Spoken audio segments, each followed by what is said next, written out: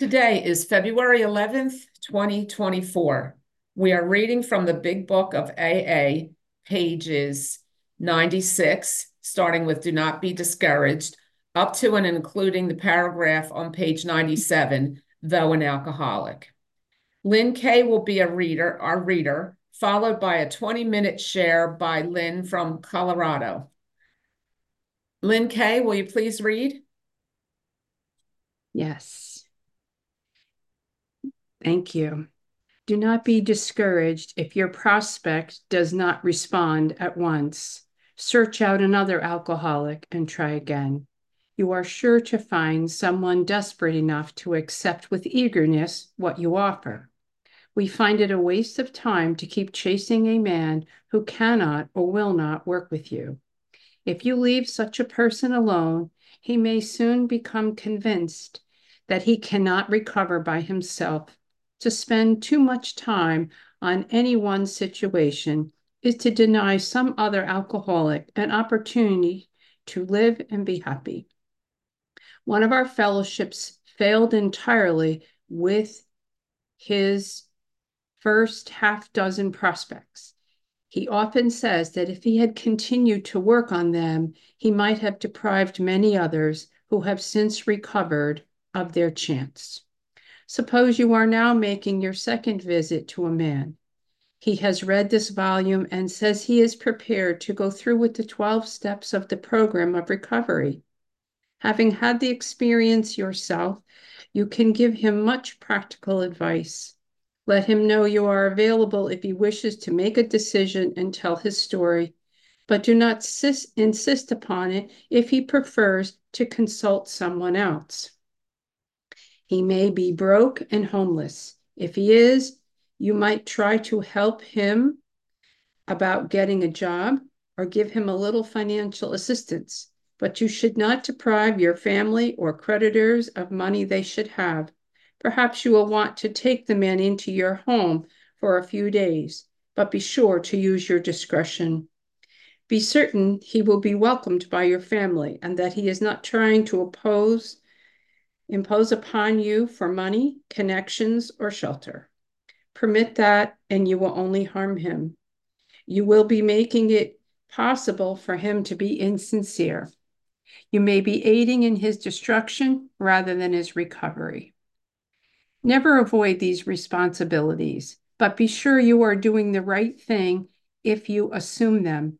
Helping others is the foundation stone of your recovery.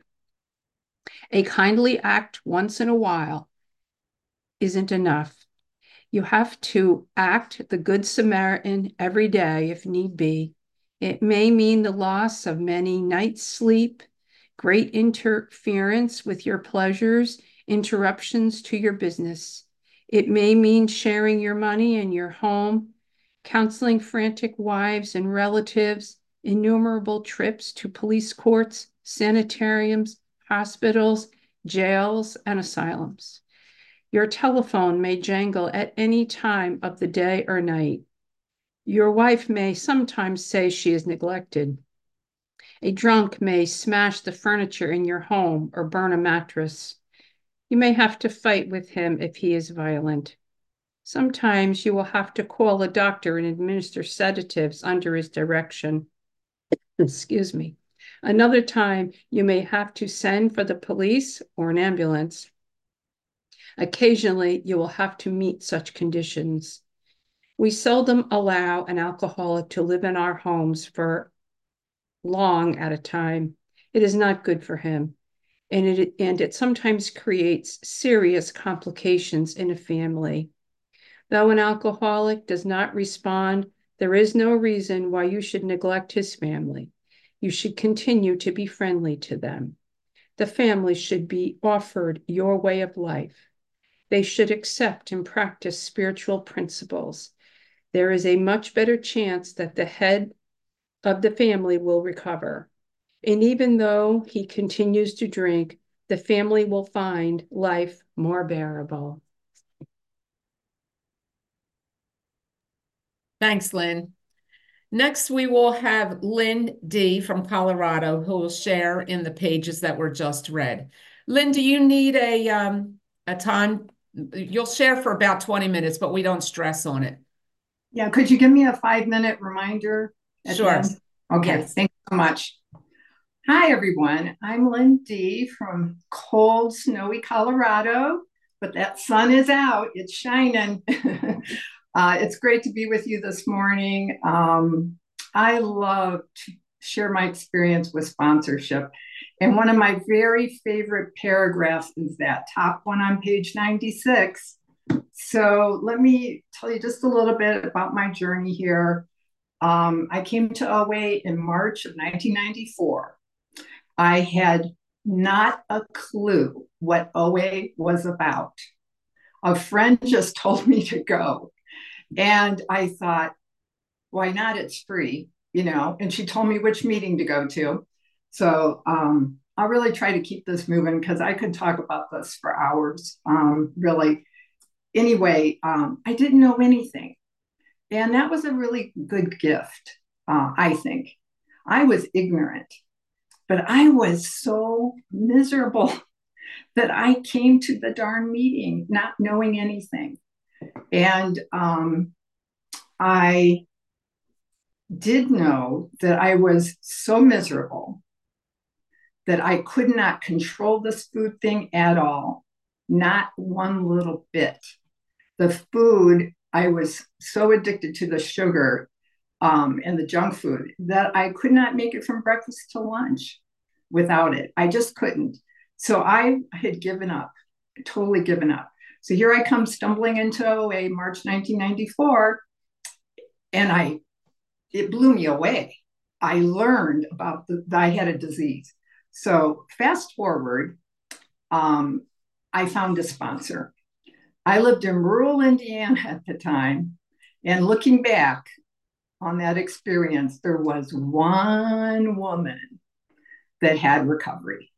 And thank you, God, she lived 5 minutes down the road from me. Anyway, she knew all about OA, all about recovery. And I just did everything she told me to do because I knew if I was a slacker here, I would be gone and you would never see me again because I was a big know it all about life and what I needed. If I got back into that mindset, I was a goner. So, anyway, I found the sponsor. I did what she said. She did not take me through the big book, but we went through the OA literature and I recovered. And then I tried to pass that message on to other people. They did not recover, not that I saw. I tried that for 8 years. And then I discovered Joe and Charlie from AA, and they blew me away. And so they opened up this big book to me and made me relate to it and recover with it. So my recovery expanded so much. And then I started sponsoring back in 1994 right away. There was such a need for sponsors. And people come into this program miserable. So who am I to say, no, I don't feel comfortable sponsoring you? No, I understood their misery. So I did the best I could using that OA workbook. Anyway, I learned a whole lot. I learned from my mistakes. I made some big mistakes sponsoring, but I learned from them. An example of a big mistake in 1994 was I gave a sponsee a self-help book. I learned don't ever do that. I have never done it since. But then, you know, discovering Joe and Charlie, they have a book on how to use the big book to sponsor. I followed it the best I could, and I still came into some mistakes. But I always learned from them. And you know, when you make a mistake sponsoring somebody, when I do, I feel awful about it. So what that makes me do is turn to my higher power with desperation. Help me, God. Help me to help these people the best I can. Show me what to do here.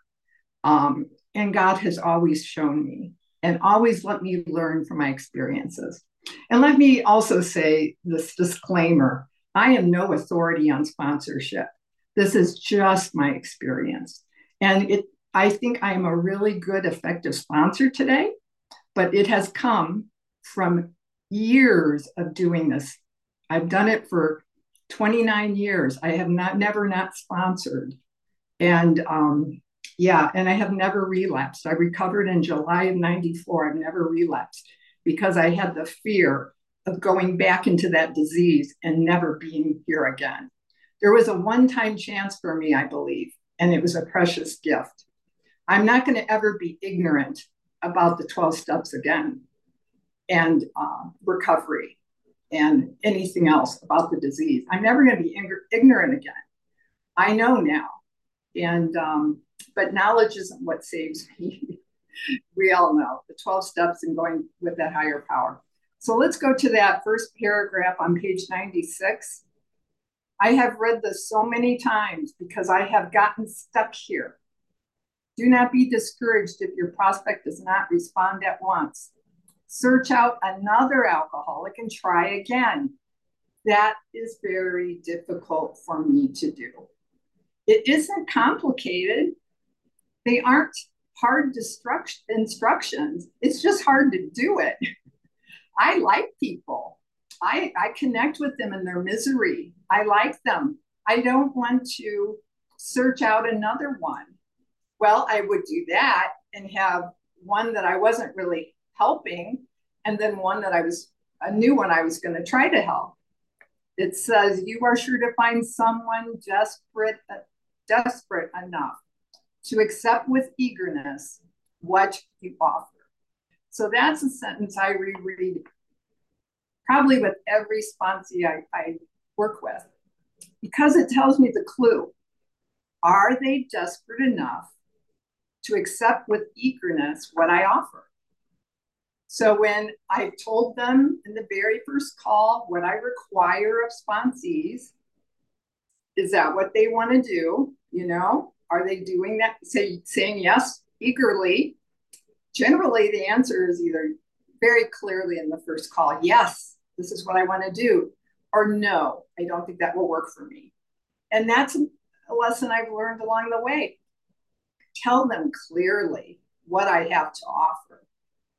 And yeah, so I learned that the hard way by not doing it very clearly and wasting people's time, basically, is the way I feel about it.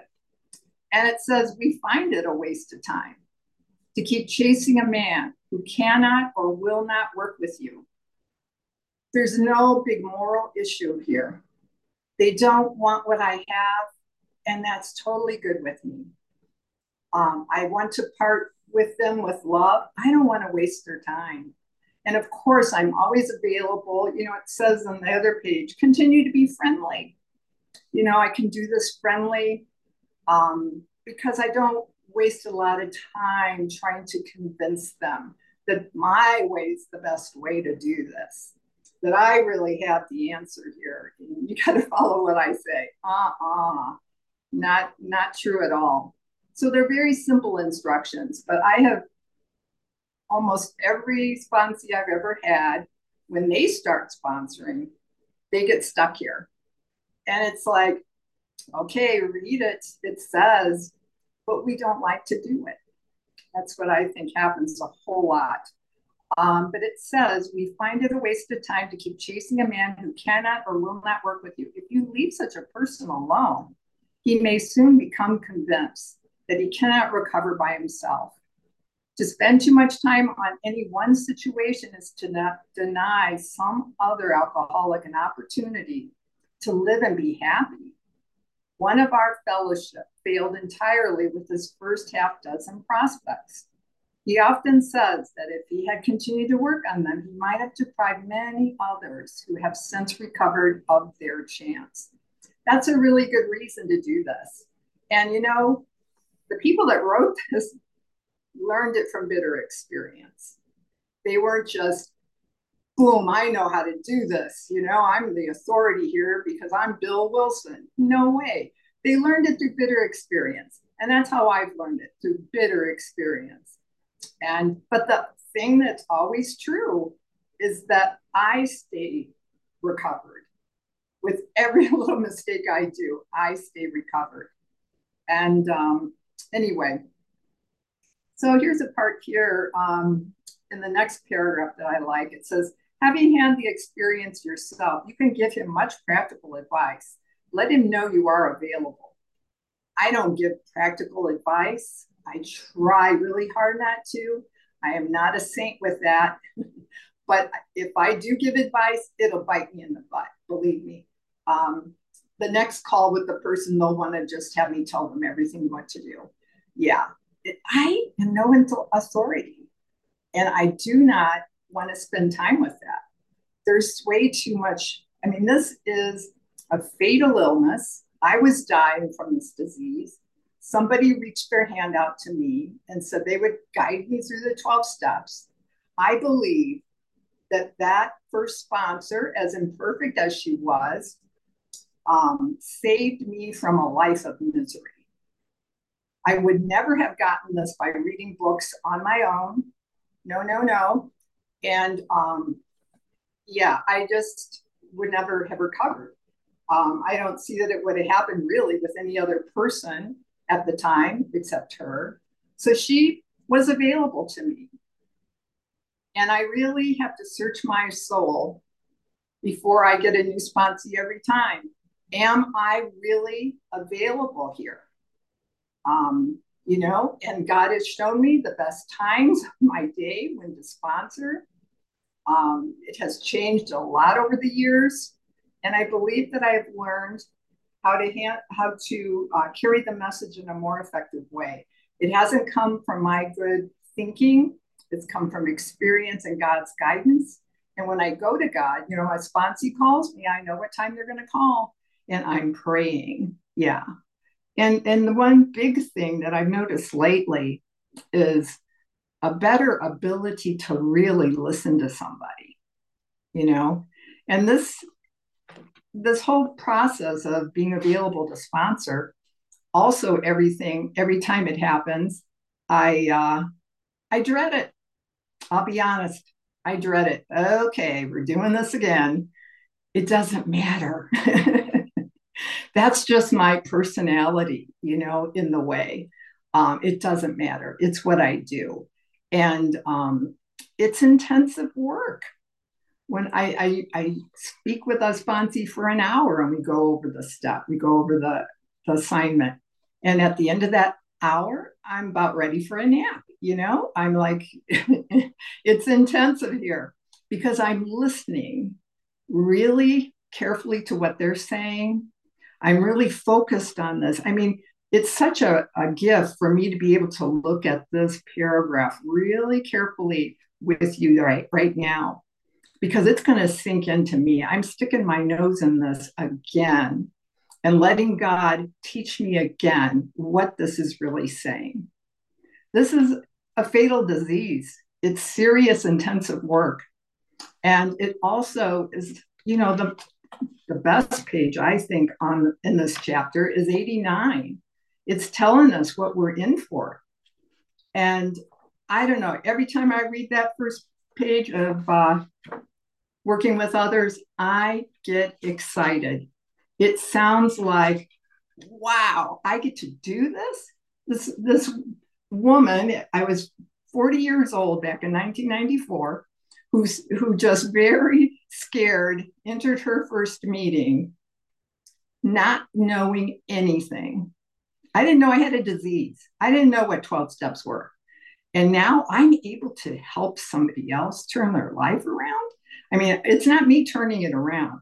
I'm just holding their hand and guiding them and showing them and answering their questions. You know, I'm also encouraging. The biggest thing I do is encourage them to go to God, their higher power.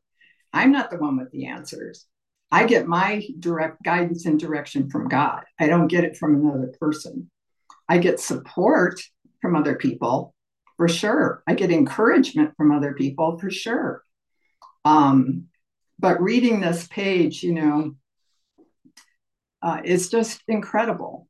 I can tell you for sure The part where it says, practical experience shows that nothing will so much ensure immunity from drinking as intensive work with other alcoholics.